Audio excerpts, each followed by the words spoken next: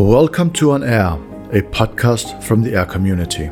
The community organizes and coordinates researchers studying all aspects of B and T cell receptor repertoires. The podcast is supported by the Antibody Society. For more information, please go to antibodysociety.org. This podcast has a special focus on clinical use of the adaptive immune receptor repertoires. We will look at how repertoires are currently used in the clinic and also discuss different opportunities where repertoires can be a great addition, the reasons why we are just not quite there yet, and how to overcome the obstacles. We are happy that you joined us for this episode of On Air. For this fourth episode of On Air, we are very excited to welcome Jacob Glanville, CEO of Centivax. Hello, Jake. Hi, Ulrich and Ching. Thanks for having me on. So Jake, I've had the great fortune of working with you in the past, so I know quite a bit about your background, and I have to say it's probably one of the most interesting career paths I've ever come across. And I was hoping that you could speak a bit about that first. Sure. So I think what you're alluding to is that I grew up in Guatemala. My parents were innkeepers at a restaurant and a hotel, which I actually think that there was a surprising amount of translatable skills that came from running a restaurant in a civil war when it comes to running a biotech. You have to track inventory. You need to hire people and know where to place them to be effective. You need to be able to make a product that works so that word of mouth is what drives people. You need to be able to focus, but focus doesn't mean one thing. It needs balancing what matters on the triage list of things that are working and going wrong. I think those things that I watched my parents do turned out to be very helpful to me in my career that followed. So when I was 16, I came to the United States to do my last year of high school, get in-state residency, and then apply to the UC system. I was studying genetics, genomics, and development, and I was interested in immunogenetics.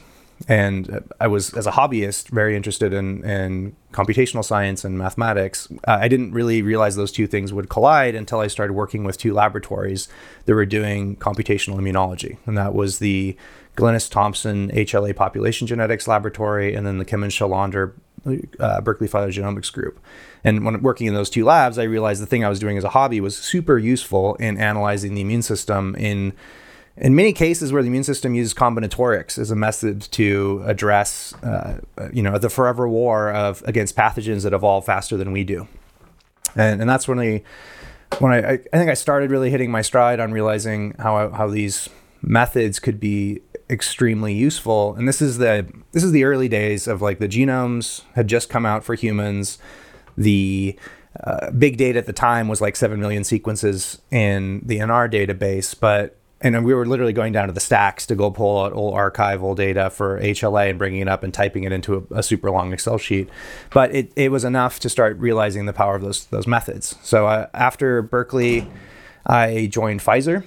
And at Pfizer was traditionally a small molecule company that was realizing that there was a sea change in terms of the power of biologics, and they wanted in. And so they just bought a company called Renat Neuroscience. And I was hired into that site. That was a biologics site, one of the first in Pfizer. And it was kind of the perfect place for me to land because they were using the immune system, like through phage display or hybridoma, to generate drugs that would treat the immune system, as well as a number of other indications. And so I showed up there, and my involvement was to help the hybridoma groups improve screening through using sequence analysis, to help the phage display groups QC their libraries, but also try to understand in both cases why sometimes it was really hard to produce antibodies against certain epitopes and certain proteins. And I had come from this background of computational immunology, so using hidden Markov models and Dirichlet mixture densities and a number of methods to help analyze large sets of related sequences, which antibodies fall into that category. And I was also had very good timing that I started building these tools right when the 454 Pyro sequencer, so one of the early next generation sequencing instruments, had come online and it showed up in the facility. And they were using it to try to discover new targets by doing genomic sequencing. And I asked, because I was confused by why these libraries, either the hybridoma or the phage display library, would struggle against certain targets. And I felt like to really answer that question, I had to look deep. And I asked if I could put some of the material onto the sequencing instrument. And they were confused by the question initially. They're like, what? No, that's going to be crazy. You're not going to be able to tell the sequences apart. And I was like, no, I can analyze it if you can generate the data. And so we did so. And that started really the 4 years I was at Pfizer was largely a consequence of that. And that early study of repertoire sequencing of libraries opened up a bunch of reasons why the libraries could be built way better than they were at the time. Techniques we could use to try to answer simple but profound questions of hybridoma, like what happens when you adjust adjuvants? What happens when you adjust the immunization schedule? How many antibodies do you get when you vaccinate an animal? And we could finally answer those things, which means you could apply more rational engineering to try to optimize those systems. And it was also a good time that high throughput synthesis was also becoming more mature. And so I started developing a number of naturally informed synthetic or semi-synthetic libraries based on kind of the findings of looking at these repertoires and also looking at them after lots of selection pressure. So I did that for 4 years, and Pfizer let me publish quite a bit while I was there. I didn't think I was going to get promoted a fifth time.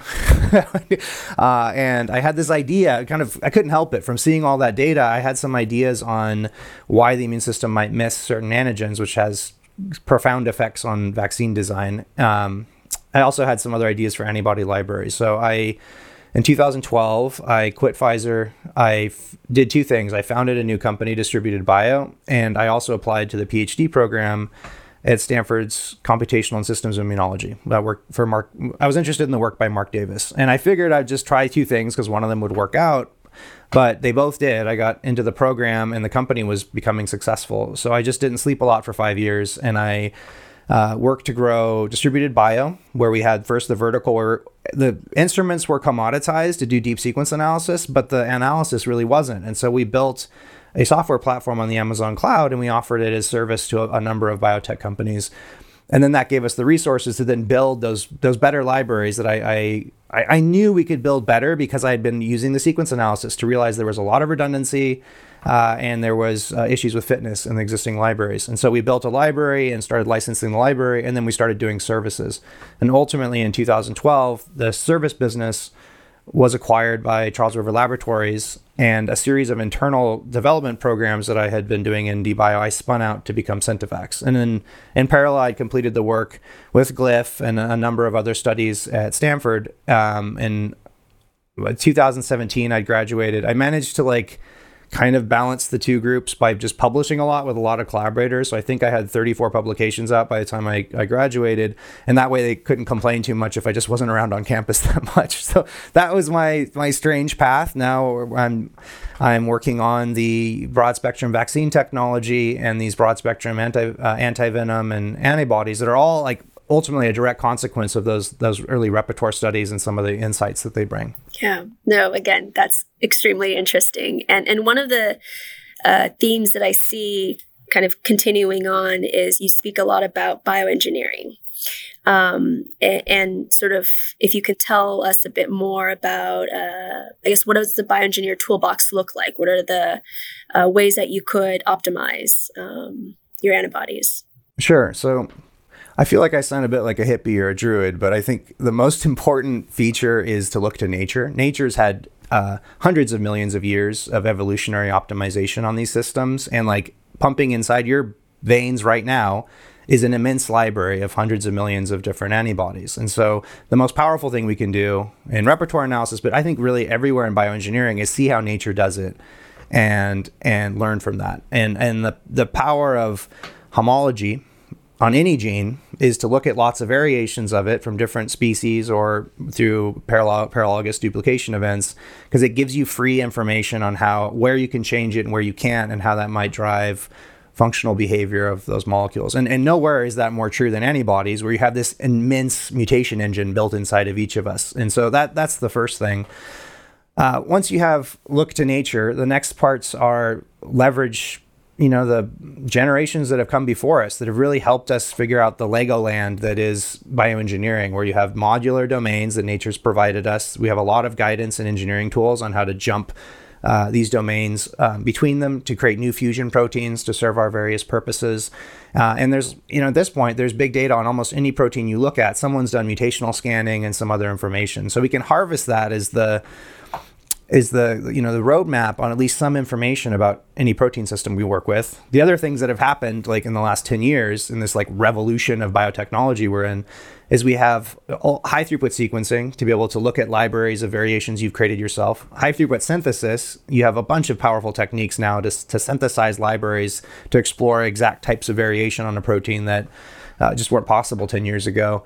And then there's even high throughput sort of functional screens, so these fluidic droplets and other tools. So those all, in my mind, are the critical toolbox. There are also these innovations on cellular engineering, so things like CRISPR and TALENs and zinc fingers and other methods that allow you to manipulate not just the proteins, but the stable lines as well. So I think that's your major toolkit. I guess the other part I'd mention would be the computational. There are, I will say I'm a traditionalist in this sense, which might sound surprising given what I do, but my feeling is always like, make the simplest possible thing you can work. And if anybody makes anything more fancy, you have to prove to me that that's meaningfully better than the simpler method. And actually, we'll get to an area where I actually think machine learning is useful, but I would say everybody just uses machine learning. Oh, we can apply machine learning to this. I'm like, yeah, does that work better than a logistic regression? If not, why are you doing it? Like, it reminds me of this time when I was 4 years old and I was snorkeling in the Caribbean, and there was this other kid who had this like really complicated, cool looking snorkel, and I was jealous. And I had like a simple little plastic tube. And I remember my dad told me, like, no, Jake, you want simplicity. The more complicated it is, the more likely things are to fail. And sure enough, that other kid was sucking water the whole day where I was like looking at fish. And so I think I apply that method to engineering, and simplicity serves us well. You already mentioned Glyph, which is one of the first tools where TCRs are clustered based on common antigen specificity. How have you and other people utilized this tool over the years? Sure. So Glyph was the result of an observation I made when we were looking at identical twin antibody repertoires, that it tended to be, certainly with twins, that they didn't produce identical antibodies. Almost none of their repertoire was identical. And yet, if you looked at their memory compartment and you clustered by similarity, they tended to have an enrichment of more similar antibodies. And that same effect was actually true of unrelated individuals, where there was a convergence of some similar clusters of antibodies that seemed like they were being systematically recruited into the memory compartment relative to the naive. And so this caused me to suspect that those represented similar but not identical antibodies generated against the same kinds of common targets that people are exposed to. And so when I was in the graduate program working with Mark Davis, and that was actually the main reason I wanted to work with Mark Davis, is that I felt that this would be better proven in T-cell receptors compared to antibodies. And the reason is that antibodies combine in all sorts of goofy ways against a target, whereas T-cell receptors are delightful from an analyst's perspective, because you have the MHC, which is like a hot dog presenting the bun, which is the MHC, and the hot dog itself is the peptide, and the T-cell receptor comes down and docks it in a very specific orientation. So you have a very like limited, very constrained epitope of interaction, with the diversity region being like pretty linear and well defined, and that meant that the analysis would be simpler. And so I developed Glyph to demonstrate this. At heart, it's a clustering tool it's asking the question, given a set of T-cell receptors, if you know where those repertoires came from, like from human, is a set of T-cell receptors that you pull that just got activated, do they look suspiciously too similar to each other than you'd expect by random chance from sampling from that distribution in the parental distribution in an unbiased fashion? And if so, then that implies that there's a common target that not identical but similar T-cell receptors are all recognizing. So that's the basis of it.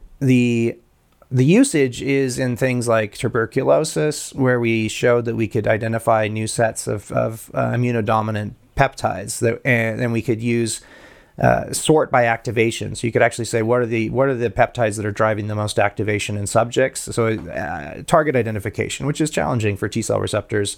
That's the main advantageous approach. There's also ways you could use it. For instance, we used it on chronic fatigue syndrome, subjects where we don't know what the targets are, but we do know that chronic fatigue syndromes are responding to most of the subjects are sharing some sort of a common immunological insult, and we can tell that that's present at a much higher rate in those subjects compared to unrelated controls. So these are the ways you can use it.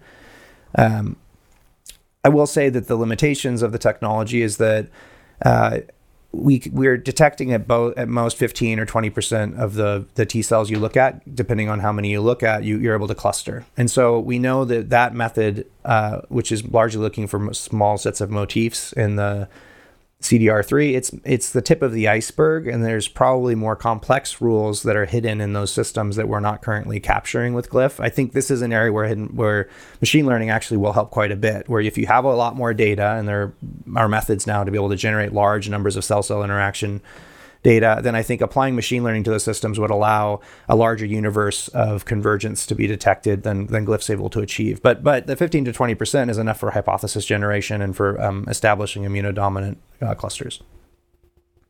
So you think then, so these limitations, the answer to these limitations are machine learning and simply just generating more data of TCR and antigen interaction?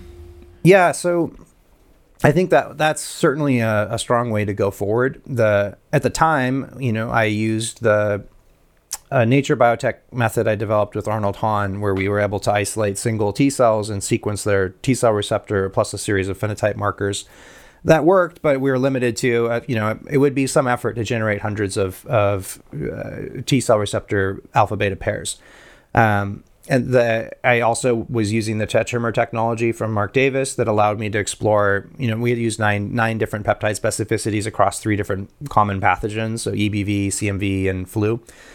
That was enough to prove the point, but I think there are now better technologies that use cell display of peptides at high throughput and microfluidic drops or other technologies that would allow you to get hundreds of thousands of data points. And with more data points, then you can start applying machine learning. And this is exactly the kind of problem that machine learning is actually good at. It's being able to look for complex rules that if you go beyond the motifs, you can identify potentially some bizarre rules that are somewhat difficult to pull out without a pattern recognition instrument. So that if I were to continue in this space, that's definitely the method I would apply. I'll say the other thing with the reason Glyph worked pretty well, like I was saying, was because T cell receptors are constrained, and there's this kind of beautiful structural relationship where the T cell receptor docks in right on top of like the hot dog of MHC plus peptide. And the angle of the docking is such that the CDR3 of the beta strand contacts about half the peptide, and this CDR3 of the alpha strand contacts about half the other peptide, with a couple residues in between being sampled by both CDRs. And T cell receptors don't have somatic hypermutation, so it's really just V gene variation in those CDR3s, and this is aligned perfectly to provide a very limited window of the peptide to be tasted by those 2 CDR3s. And my feeling was this was an extremely opportune space to look for simple motif rules, and that turned out to be correct. But like I said, there's probably some additional hidden, more complex patterns, particularly because TCRs they predicate their interaction based on avidity of a lot of very low affinity interactions. And the lower affinity interaction is, I think, a lot more bizarre, spooky flexibility you have on the sets of constellation of interactions that enable that interaction to take place. And that's why I think machine learning makes a lot of sense. With identifying these motifs, you've spoken about using the tetramers, there's the cell displays, the peptide MHC display technologies. Which ones do you think is one of advantage other than size? Is there any other benefits? Yeah, so I think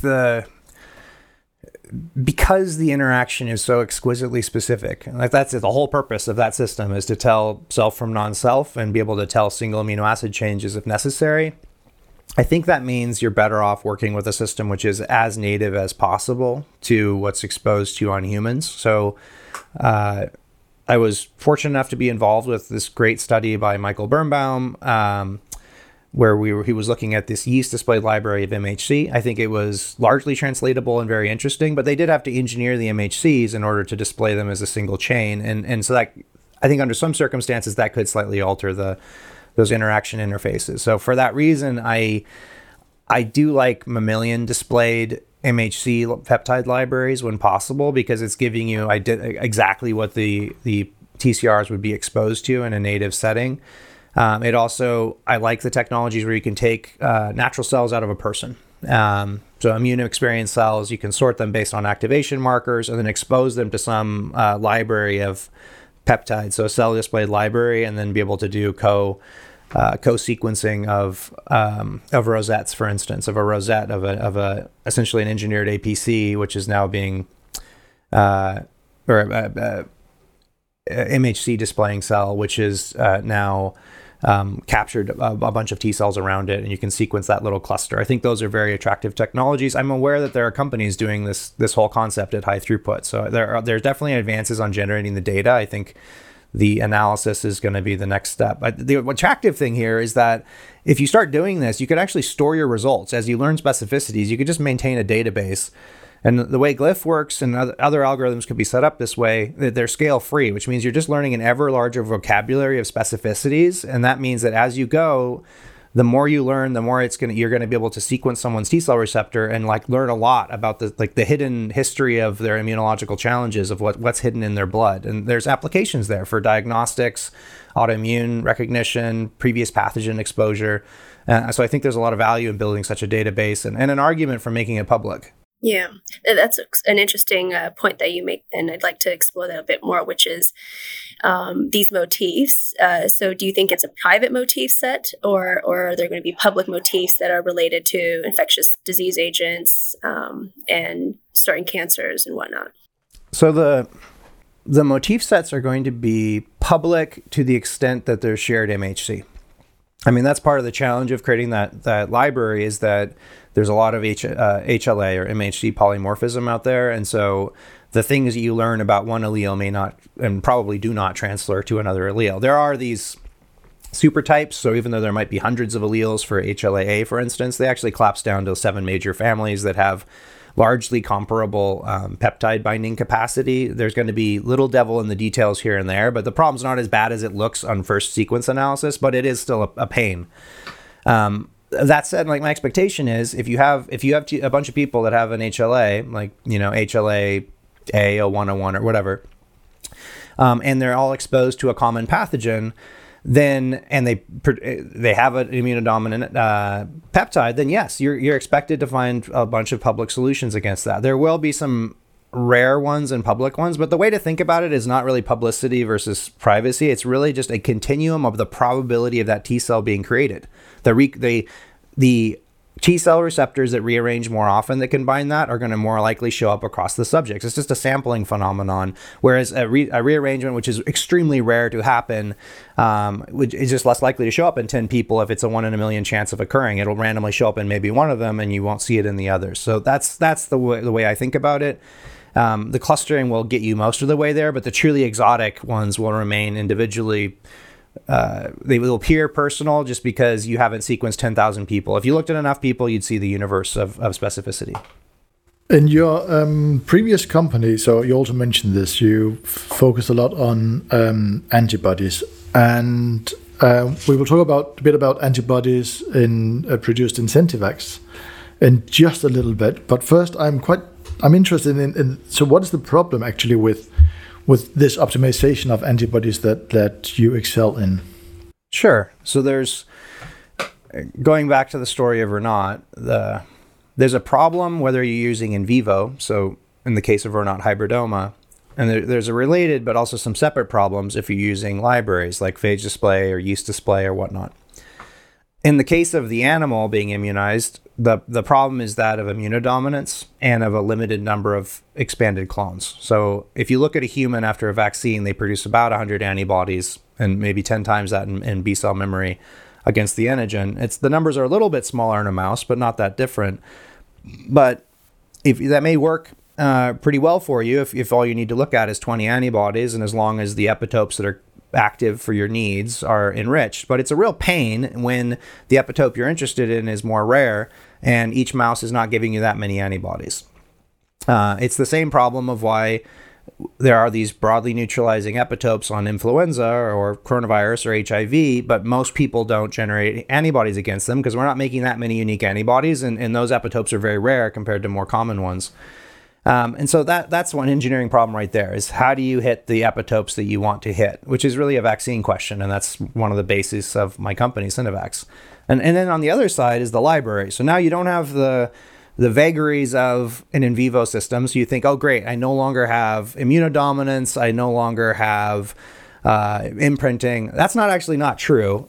You still have immunodominance, because immunodominance is partially just a function of, if you have a library of 1 billion members, every one of those members has some preconceived configuration of a micromolar potential interaction with the target. When you get up into micromolar, it's just the wafishness, like this mist of slight stickiness, is what instigates the next round of interactions. And that's what kicks off affinity maturation in vivo. But in a library, that's also true. And certain V genes, certain CDR3 links, certain amino acid composition, those will shift that distribution to bias towards certain clones getting an advantage over others. And so you do have immunodominance even in libraries, which depends on how they were constructed. If you choose shorter CDR3 links or longer, if you choose certain V genes, that's going to impact which epitopes you're more likely to encounter. But there were two other really bad problems with libraries. I mean, that's really where I made my most progress, was when we sequenced the first library in 2009. They were claiming this was I think it was a 3.2 e to the 10 library. So, pretty big. You're talking about 32 billion transformants, and they'd measured it by transformants. That's what everybody did. They just counted the number of colonies of bacteria that had absorbed a vector, and they assumed that all of that DNA was unique. And they also assuming all those antibodies work, right? So both of those are definitely false. So when I sequenced the first library, I applied a population genetics method to estimate the diversity. And I was like, hey guys, this library is 1,000-fold less diverse than you think it is.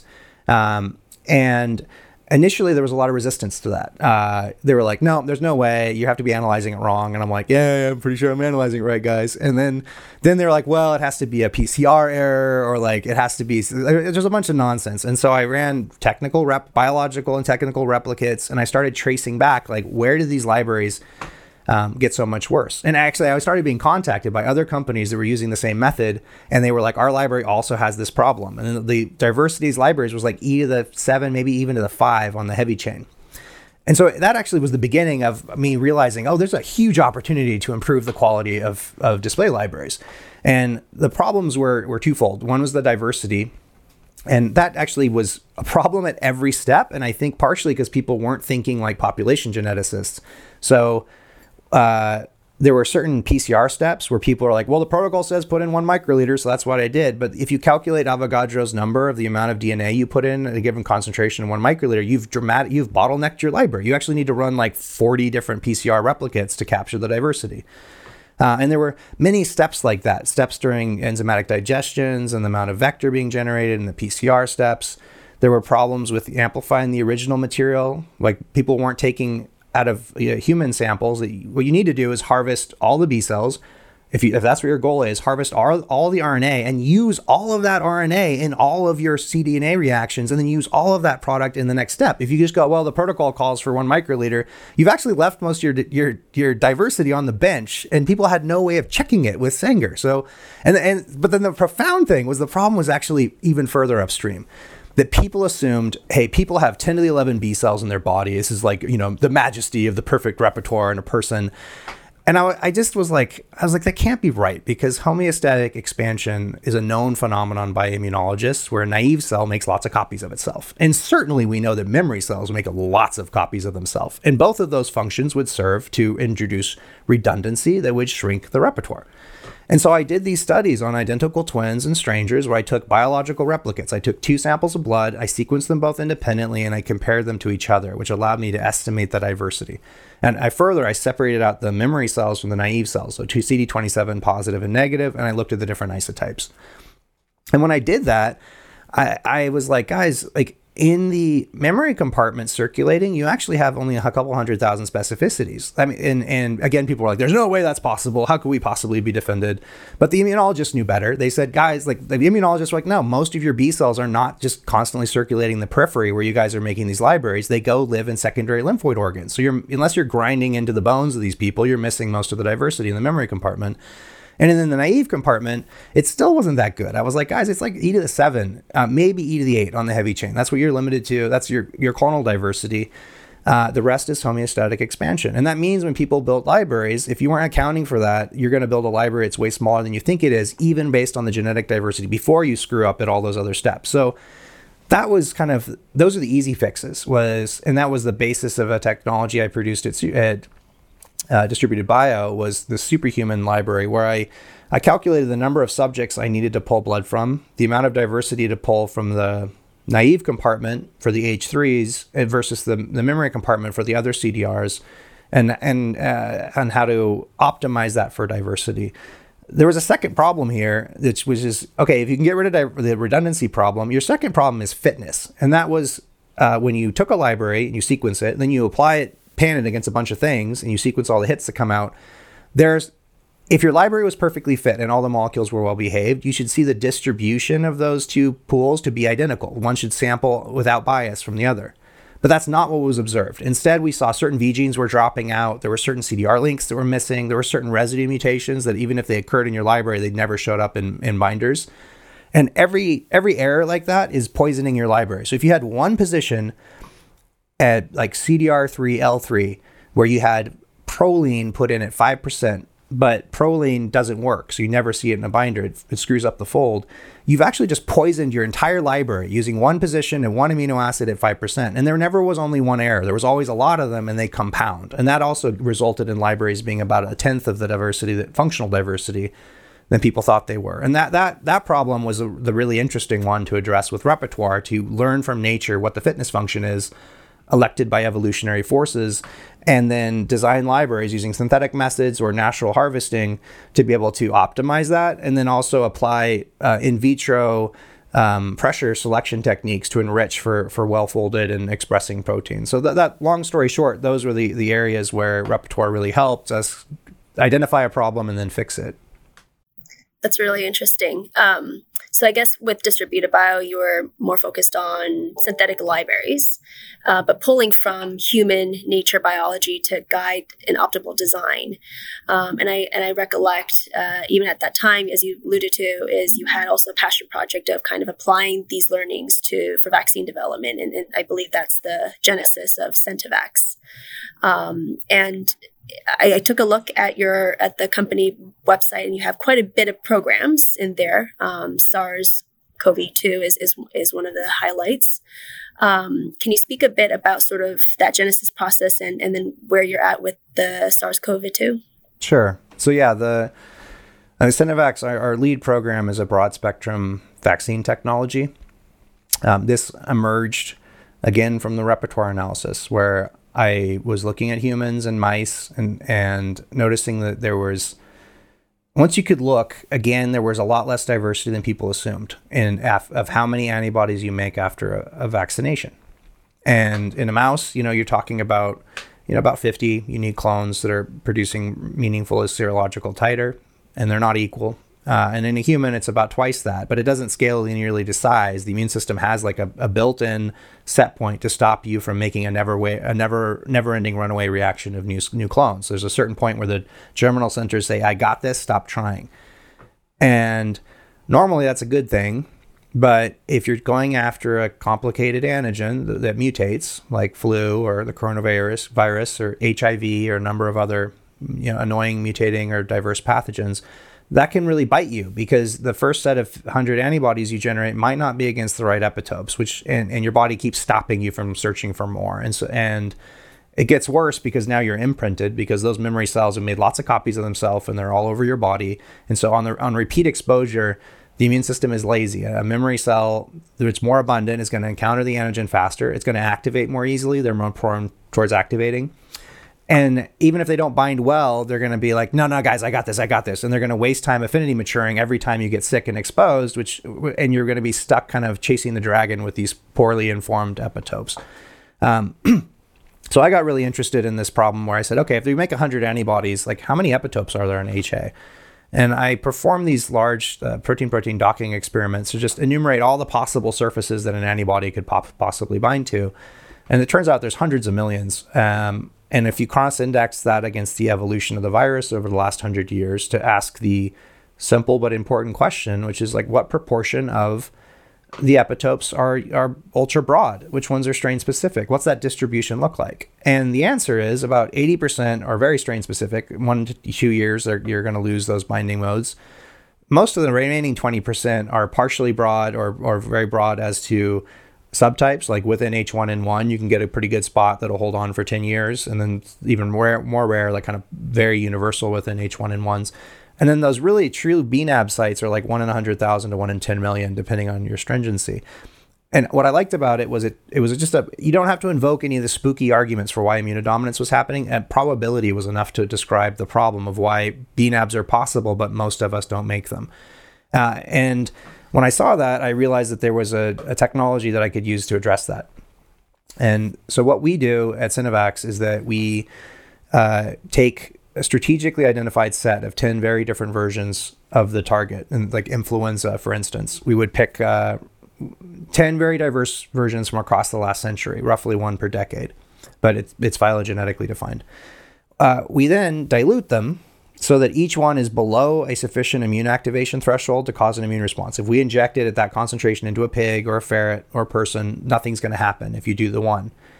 But this magical thing happens when you then mix 10 of them together, where each one is below that concentration threshold and you inject them, then the shared sites are 10 times higher concentration. So a B cell that recognizes a shared site will get 10 times the dose. And therefore, you are only activating the B cells that hit conserved epitopes. And this technology works amazingly well. We've done now 5 studies in pigs, a study in ferrets, live challenge studies. It won the Gates Foundation Grand Challenge Award and we are moving that as our first broad spectrum vaccine technology into manufacture and then clinical development. We have follow-on programs using the identical technology platform to go after HIV, the coronavirus, and then we've got a hit list of other things we think are interesting, but you can't work on too many things at once. So we're going to go after those first 3 first. I think you also asked about the coronavirus program. So yeah, we have some, because of our background, we've industrialized making antibodies, and our focus is on BNAbs because they emerge from the vaccine work. And then also we have tools for isolating them. At the beginning of the pandemic, right after the Netflix documentary series came out, which was January 22nd of 2020, my next thing that I did was I flew to Washington, D.C. to go to the Biothreats meeting. And I remember showing up, and we were already hearing about this emerging coronavirus in Wuhan.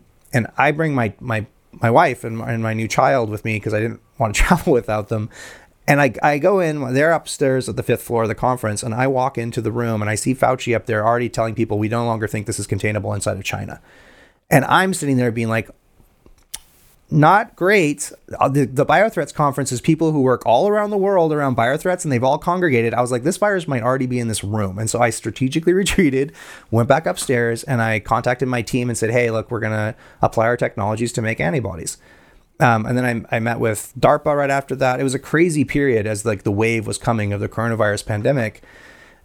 We were able to make antibodies extremely quickly. And within a couple of months, we had panels of ultra-potent binders. A lot of people were collaborating with us, so we got the confirmation of neutralization, and then the live challenge data was generated at USAMRIID. So all of those things moved relatively quickly. And we had our best member of a panel of thousands of antibodies that we'd move forward into manufacturing.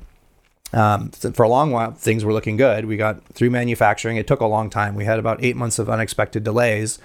We got it complete. The molecule looks super clean. We had engineered it through some of the methods I was describing, where we concentrated it to 254 mg per mil, which is like the highest concentrated antibody ever for high concentration formulation delivery. That was something that the Naval Medical Research Center was interested in. And that's kind of an area that I focus on now with antibodies, is like, how far can I really push these systems outside of normal development parameters. And things were looking great. We submitted our IND, and then Omicron hits, and we were put on clinical hold because of futility. Like Omicron knocked out pretty much all the antibody programs, and us included, unfortunately. So we are, in the event that there is a new variant that we're able to hit, we could complete our phase 1. We would still need a cocktail in order to move forward. Our antibody is absolutely outstanding. It was like best in class against most of the other variants, but it doesn't hit Omicron. So, and unfortunately, that's what you need to hit, because the smart money is that the new variants are going to be children of Omicron. We are exploring potentially being able to do a phase 1 where we're just assessing the safety and tolerability of an ultra high concentration delivery agent. I'm a little skeptical that we're going to be able to pull that off, just because the FDA's concern, which was frustrating, but I understand their point, was that like if the drug binds the old vaccine components but doesn't bind Omicron, then there's a risk that you giving it to healthy controls would actually inhibit their ability to receive these vaccines. And so that was their which I get, that it imposes a potential safety risk with no perceived benefit. So yeah, it was. I would have liked to spend maybe 1% of the amount of money I spent to have my team successfully complete GMP and safety and tox and submit an IND and all those steps. So like, I'm glad that Synovax has now battle tested to do that. I would have liked to spend less money to have gotten that lesson, but I think we've proven we can do it. And I think the other thing is it just further emphasizes the importance of broad spectrum vaccines, which is our workhorse technology anyway, because all the other antibody programs are knocked out. And the power of a universal vaccine or a broad spectrum vaccine is it's not one antibody. Like I said, you produce about 100, which means it's the ultimate cocktail. You're producing about 100 antibodies and they're all hitting conserved sites. That's what can actually create broad spectrum protection that variants can't escape from. So that we're going all in that direction. So then is there enough data or about the different strains of COVID to generate a broadly neutralizing vaccine? Yeah, awesome question. So initially there was not, right? So you completely understood the technology. Yes, so that my technology requires a bunch of known variation in order to pick those members that are as different from each other as possible, and yet they have certain conserved sites that they haven't been able to change because otherwise the virus doesn't work anymore. And that's exactly what you want for the formulation, because you can inject that and say, immune system, go find the conserved sites and hit them all. And I couldn't use my technology when the coronavirus originally came out because there was really only CoV2 and CoV1. They're about 74% identity in the amino acid level in the RBD, similarly in the rest of the spike. And my tech doesn't work with 2 because there's not enough of a different concentration between 1 and 2 components. For that reason, I just waited. I also felt that it wasn't clear that we'd need it. I thought maybe some of these other technologies would address it. I also thought that the coronavirus, it doesn't mutate as fast as influenza. But the problem is it infects so many more people that the individual mutation rate is counterbalanced by the volume of new infections. Fast forward a year and a half. Or a year and a half in, we did have enough data. So I was constantly monitoring the GISAID database, and there were also some very elegant studies by a laboratory called the Bloom Lab and some other studies that had applied saturated immunogenesis across the RBD and other parts of the virus. And so those 2 pieces of information gave us everything we needed to be able to generate that diverse set. That said, unlike HIV and flu, with the coronavirus, we're actually creating new components that we're pushing nature a little further than it actually is to diversify regions that we know are prone towards diversification and leaving alone regions that we know can't tolerate mutations. And through that process, we can guide the immune system towards the conserved sites. So that you're exactly right. That same approach, by the way, is what we'd have to apply when we go after dengue, because there's really just 4 major lineages, and our technology really needs like 8 or 10 in order to really work well. So we would actually computationally bifurcate those branches, those 4 lineages to create pretty distant members from each other that would all be able to focus on the shared sites. Sorry, I realize my answers have probably been wordier than you need. You're asking me about my favorite topic, so it's kind of hard for me to be pithy. Yeah. No, this makes it easier for us. All right. They were excellent. It's hit that you cover basically all of the questions that we have without us asking them. So. All right. Yeah, but it's great. It's a joy listening. Yeah. I guess one question is where do you see the future of right? Like right now we're using next-gen sequencing, profiling immune repertoires for various diseases. It's starting to, at least, my experience is people are starting to think about the antigen specificity side, but not as much. Where do you see the field going and how they might be applying it? Well, I know where I'd like it to go. I think that a public database of specificities would be a service to research globally. It would be an immunological equivalent of the genome, the genome project. I think that we have the technologies to do that now, both with antibodies and T cells. And I think that particularly for T cells, it would be really helpful. Our Adaptive has started doing this with a limited set of specificities. And I think to their credit, they're helping potentially unlock correlates of protection in the T cell compartment. It's complicated by the fact that T cells, it's not just who they are, but it's what they're going to do about it that matters. So the phenotype encoding is important. And it's just hard to extract those easily out of like a laminar flow chip, right? So, but that said, I think I would like to see that happen. I think that would enrich every repertoire experiment ever done. If you're able to run it and then immediately starts annotating the genes, because that's what we do when we look at genes, right? Is that even with a new species, we immediately assign homologs. So we learn a lot about the potential functions. If I go find, magic purple frog that's never been genomically sequenced before, and I sequence it, I still know what most of those genes do by homology mapping. And this would be analogous to that. It would be specificity mapping. And I think that would be really powerful for asking questions of like, is an autoimmune disease being triggered by a recent infection? You could look for even shared determinants between those two data sets to be like, that seems like that might be the bridging epitope spreading trigger T cell receptor. And you could break open some of those questions. I think those are important questions to break open. We've seen some breakthroughs in terms of possible viral origins of MS that came out recently. And I think we're going to keep seeing that there are these autoimmune triggers that are driven by infection. I also suspect, much like in the last 10 years, we've seen immunology sort of reach its tentacles out into a whole bunch of other disciplines like cardiovascular disease and neurology and, you name it. I think we're also going to see virology increasingly reach out into a bunch of diseases of unknown cause, including some psychological disorders that they have this periodicity that suggests to me a potential pattern of a relapsing form of some sort of viral infection. So, we'll see where it lands, but I think that would be really valuable. The other side beyond the diagnostics is I think we're actually doing a pretty good job at this. People are routinely generating a library of a particular gene of interest they're engineering, then use deep sequencing before and after a selection pressure to learn a lot about the properties of those molecules and how to engineer a best version. And I think, we certainly do that all the time. I know lots of other groups are doing that as well. And I think that's great because it accelerates engineering and it gets us closer towards producing that perfect molecule, the Aristotelian ideal that exists in sequence space. And we don't have libraries big enough to discover it necessarily, but we have libraries big enough to point all the vectors through sequence space to imply where that North Star is. And then we can synthesize it and see if it's true that is like the best of all worlds of that molecule. Well, thank you so much again, Jake. I hope to see you again in person someday in the near future. Indeed. I finally got to go to a conference. I went to SynBio Beta and I guess antibody engineering. So I finally went to 2 conferences after 2 years in my fortress of solitude over here, which was weird but nice. I felt weirdly like a high school student where I was like, I've lost my normal interaction style with people, but you get it back. Yeah. This is my first in-person conference right now. So, and here I am hiding in a random abandoned conference room taking calls. What times we live in.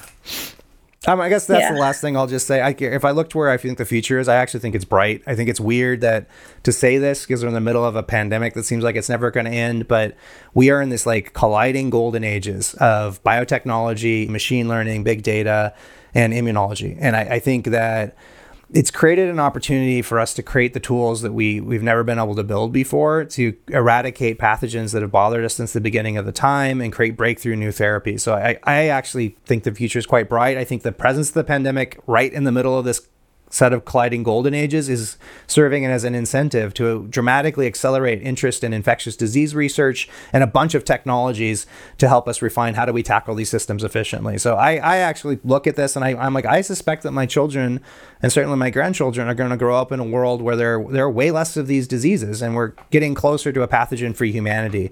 And that is inspiring to me, and it gives me a sense of progress and hope. So that's where I think the world's going. All right, Jake. Well, thank you so much. So this brings us to the end of our 4th episode of On Air, the podcast of the AIRR community with a special focus on clinical use of the adaptive immune receptor repertoires. The podcast is supported by the Antibody Society, which aims to bring together everyone working with antibodies in a related field. You can find more information about the society on the website, antibodysociety.org. If you have any comments or questions, drop us a line at onair@airrcommunity.org. That's spelled ONAIRR @airrcommunity.org. Or tweet us using the hashtag OnAir with 2 R's.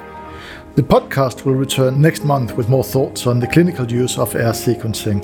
In the meanwhile, please register for the coming AIRR community meeting in California. It's in May. And as always, they've put together a very exciting program. There is more information about the meeting on airrcommunity.org, the website. There's also another installment of the iReceptors Plus seminar series coming up. There will be a presentation using epitope mapping in immune repertoire, so I guess it's an extension of what we discussed here today.